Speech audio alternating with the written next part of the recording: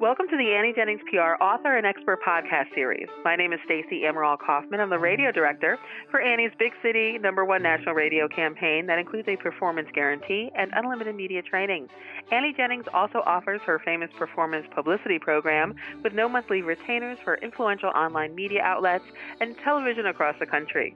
And today's guest is Bart Gregg, founder of Blue Collar University and Leadership Bootcamp for Blue Collar Managers and Supervisors. Bart helps all managers better understand how to work with each other more productively. He's also a certified professional behaviors analyst and author of Their Managers, Now What? How to Develop Blue Collar Managers and Supervisors, and the upcoming book, I'm a Manager, Now What? Getting to the next level in leadership, no matter your title. So welcome, Bart. Thank you, Stacey. Appreciate it. Well, tell us a little bit about who it is that you work with, your services, and the problems that you solve. Well, if you understand that or subscribe to the idea that I do, that all business problems are actually people problems because all businesses are made up of people. Therefore, if you don't have any people, you don't have a business. All business problems are people problems. And so people problems, though, start with managers and leadership. Studies show that it's really the manager that causes people to either stay or leave. I've long time said that in any relationship, people don't leave a relationship, people leave people.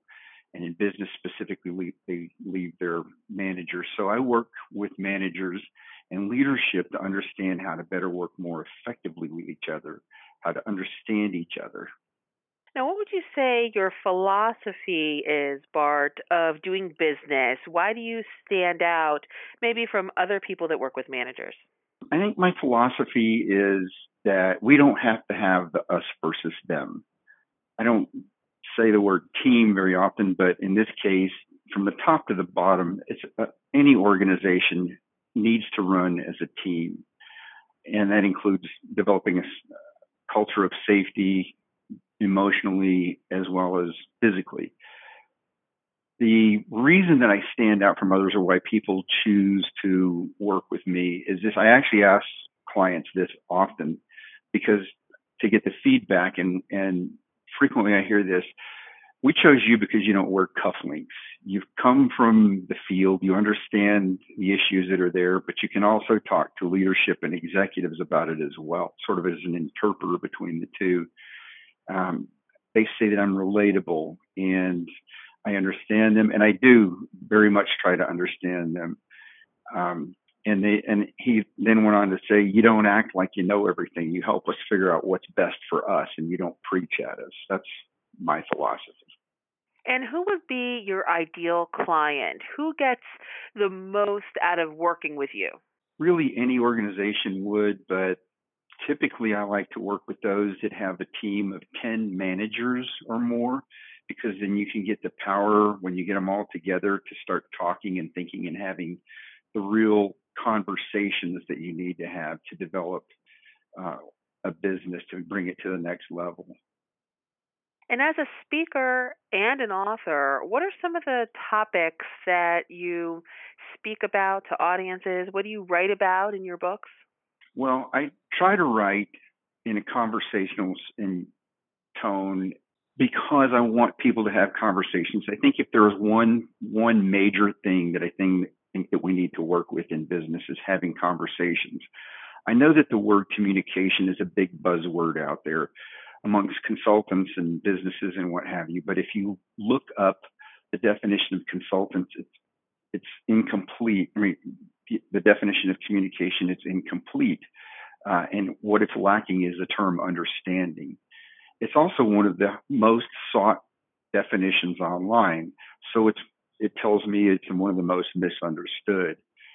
What I think makes it easier for people to understand is to say, have a conversation so that you can have the feedback from people. Do they understand it? Are you understanding it? And it makes it easier for them to grasp the concept. Now, Bart, There's probably, I'm sure, many, many suggestions or tips that you could leave our listeners with here today that you've drawn from your experience and your wisdom and many years in working with managers. What would be your most, I don't want to say maybe powerful, or what works best, your number one tip that you would leave our listeners with? Start with why. If you're a manager or a leader and you can't answer the question why to the satisfaction of the person asking the question, then you've lost them.